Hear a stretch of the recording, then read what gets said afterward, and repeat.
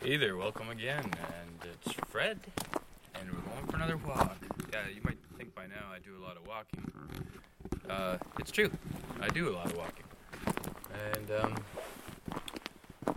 I guess if you're following around with me, you're walking metaphorically with me through my life, and sharing that with me, and it's becoming part of your life too. I'm playing around with the dials here, trying to get the right setting. So, just as a scripter now,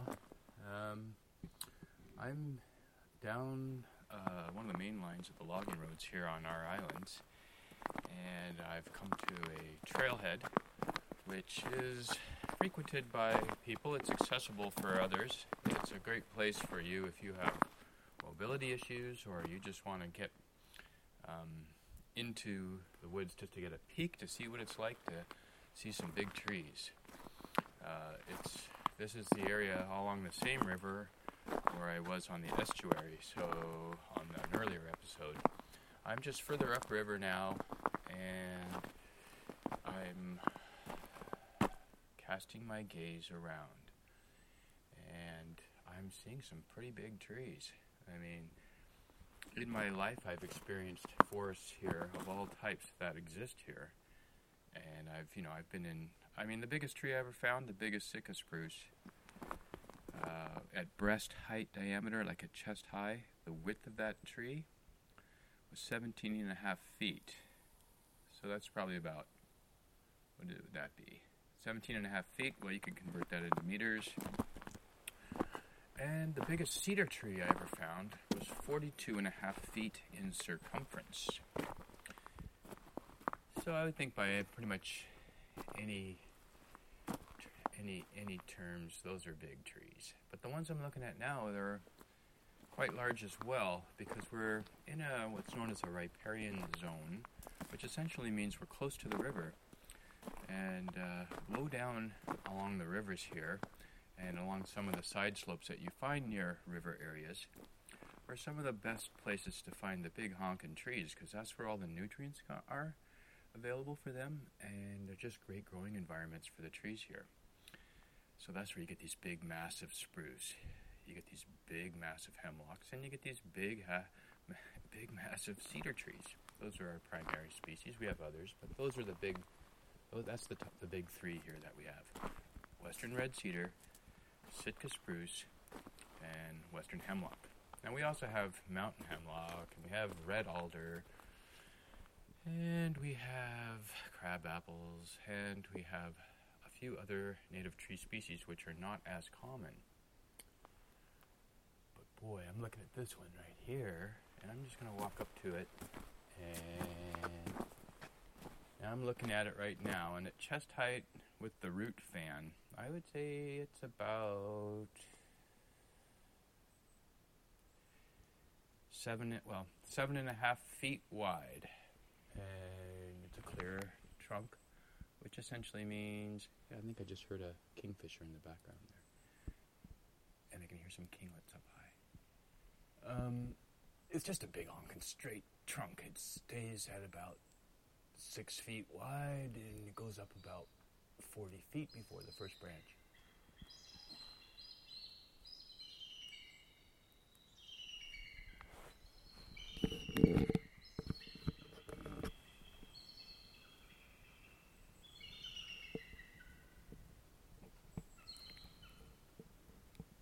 Can you guess what that is?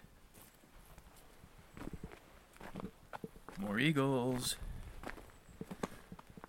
And I can hear the little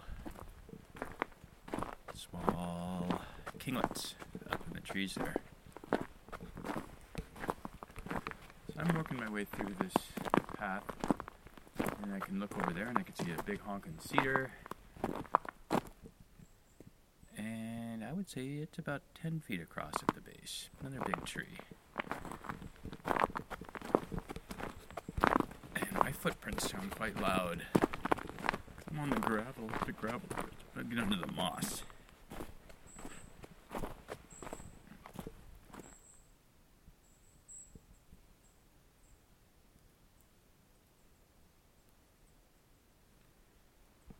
you can hear the little songbirds up high. I'm just going to keep walking through the woods here a bit and get into it further. I'm coming up to the river itself. I'm going to try to get over there. And if I'm sneaky enough, you might see something. I mean, these trees are big here. Here's another one. It's about 8 feet across, and then it just, at about 12 feet up, it just turns into two big giant tree trunks. It kind of, in a big Y. And the crux of that is a big plume of moss with these ferns hanging down.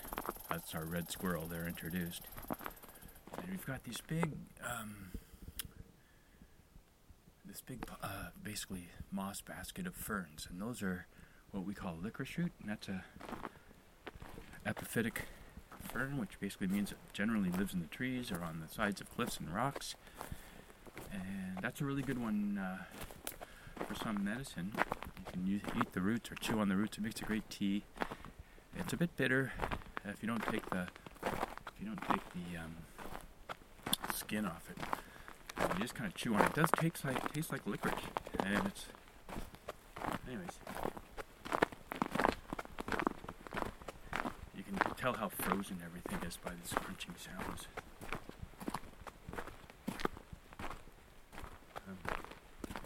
Getting closer to the river. You'd love to find some otters in here.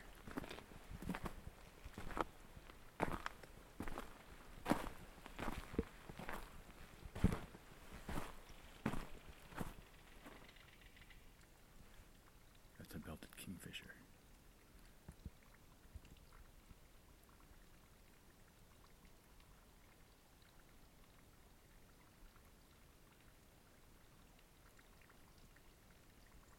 Yeah, I can see across the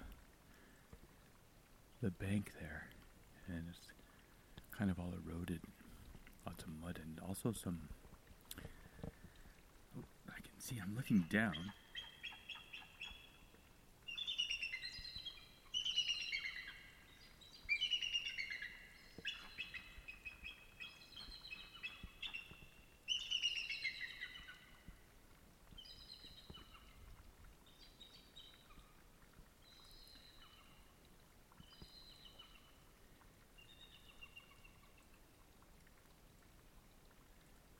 Yeah, because of my angle where I am, I never saw those eagles except for in the reflection of the river.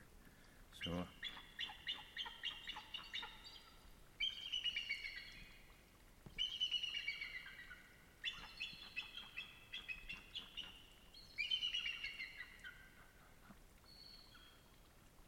he's really pumped, eh?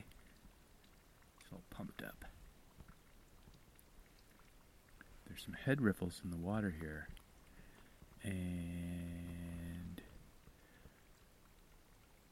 I don't know, that could be head riffles from steelhead, I think. Just that time of year. And those guys are hanging out above there. Those head riffles, so they can look down in the water better than I can. Head riffles are coming to me. I don't know if I should go that way. Yeah. Huh. Well, at least you guys got to hear some eagles, and so did I. I hear them all the time, but I love them. But even better, it's just fun to share those sounds with others who don't get to hear them as much, or at all, for that matter. Quite majestic. We've got a nest near our house, like quite near. And pretty soon, right around this time, they just start pumping up. They get really active, those eagles. They get really active late in the winter here. And what they do is they start, making their nests. Now, they've got these huge nests, which you're probably going, I know, eagles have huge nests. But, yeah, they really are big. And but if you watch them build their nests, one of the incredible things that they do, I find fascinating, is they're big, heavy birds. And so, like, on a quiet day, you can watch them and you can hear their wings or the wind whistling through their feathers when they come down on these big dives. And then they go to these dead trees where there's snags these dead snags, and then they, with the weight and the speed, they'll land on a branch with the speed, and they'll literally break the branches off the tops of these trees. They'll pick certain trees which are perfect for like denuding them for branches, and then for their nests. And so they'll break that branch. Sometimes they don't break their branch, and it's kind of awkward for them, but a lot of times they do. And then they'll hang on. They'll kind of drop with the big heavy branch because of the weight, and then they'll recover and sort of boot on in through the forest edge or wherever they are, and carry it back to their nest and just keep building these big honking nests. And we have a couple of 3 big giant spruce snags on our property and where we live. And I observed them doing that for about 2 weeks. In a 2-week period, they stripped both snags of all the branches that they could possibly break off. And yeah, it's just really fun to watch them do that. Like, they're just crazy creatures. I guess we're all crazy creatures in the end, eh? We're just all part of nature, and it just depends on your perspective, how you look at things. Okay, I'm going to keep cruising and see what else I can find. I don't know, you might wonder and think, why is he even talking about that? But you got to realize I'm doing a podcast, and if I stop talking like this, there's nothing going on other than my footsteps. So I'm trying to be entertaining, and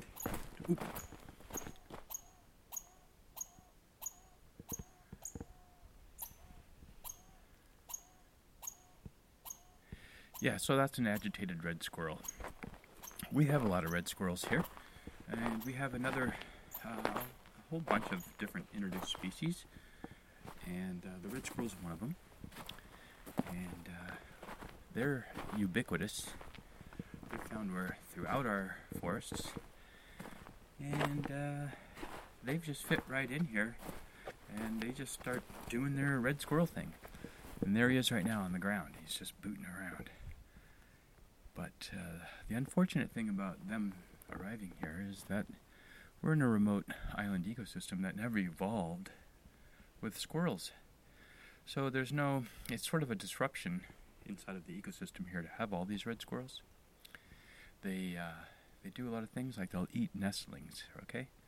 They'll eat the nestlings of little birds. I don't know if you know that, but they do that. They're like these little carnivores, and they go in there. It's almost like a weird little horror movie when you see these things going into a cavity nesting species and just pulling out all the young and eating them right there on the branch while the birds are diving at them, and they can't do anything about it. So I'm sure they've impacted a lot of our forest-dwelling birds here, in particular the cavity nesting species, which are found in the cavities of the old trees, and also the songbirds, which nest wherever they do. If you observe red squirrels' behavior like I do in this environment, you'll see them running up and down the trees, and when they're collecting their cones, they clip them and drop them to the ground. They're going to every little area on that tree, out to every little edge of every little branch. So they're just able to get out there, and if there's a nest up there, boy, that's just a total treat for them. And they'll just raid it and eat it, and that's the end of that nest. So you combine that with some of our other introduced species like deer, the impacts of other introduced species like deer, which basically were introduced here as well, and they just forage.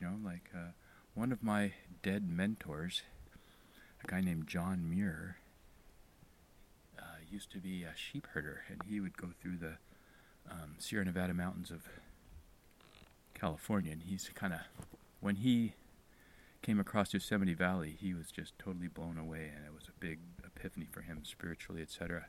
And he did that as a sheep herder. And so when he was up in those high mountain ranges with his sheep all alone, and he's also a botanist, and he was just watching the sheep just go mowing away on all the plants. Anyways, he termed that action with sheep as, he calls them hoofed locust. And in so many ways, the deer do the same thing here throughout our forests. And so what that translates to, what that ultimately means is, when you're in the forest here, it's difficult to see the regenerative side of a lot of the, the woody shrubs and the fleshy vegetations and all the different plants that want to emerge and grow into a full plant.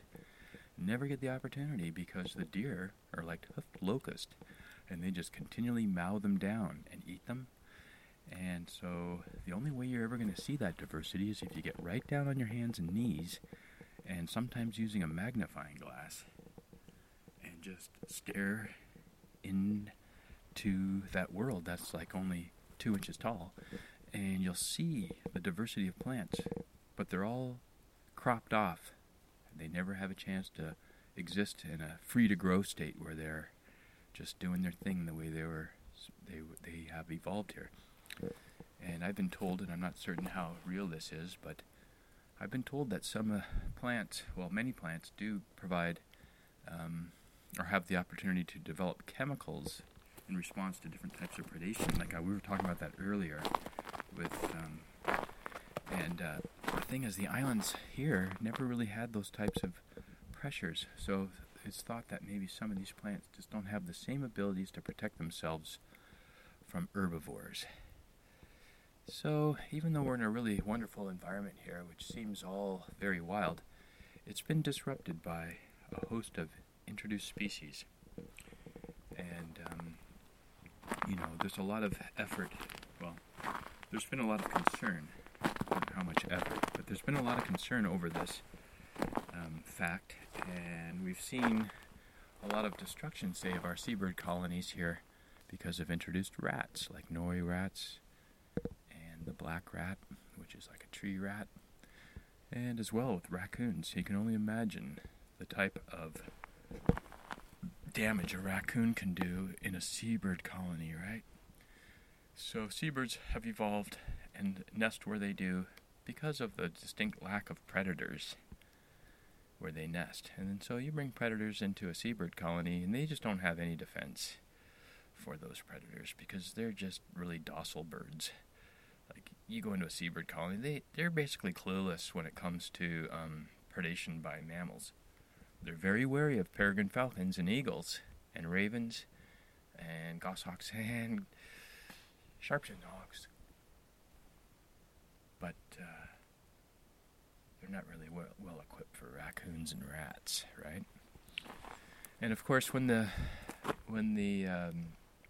deer that we have here, acting as hoofed locusts, just are continually browsing the woody shrubs and clipping down all the vegetation. It's very difficult for a lot of these songbirds that we have here to find adequate cover to even put their nests. That's how open it is. And so they are even more exposed to predation because of the lack of cover that has occurred because of the deer that we have here. So, it's one of the things that we always think about when we think about nature, and even if we just go into ourselves and think philosophically, or even scientifically for that matter, we always come back to the same conclusion. And that conclusion I'm talking about is the fact that we're all connected, everything's connected, and we're all part of the one thing. So,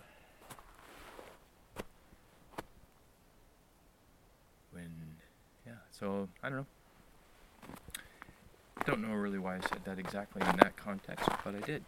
And I'm going to keep moving because I keep just do that. See if I can get around the corner. These footsteps are quite crunchy and loud. Up here, I want to see an otter, but I'm not certain if that's going to happen.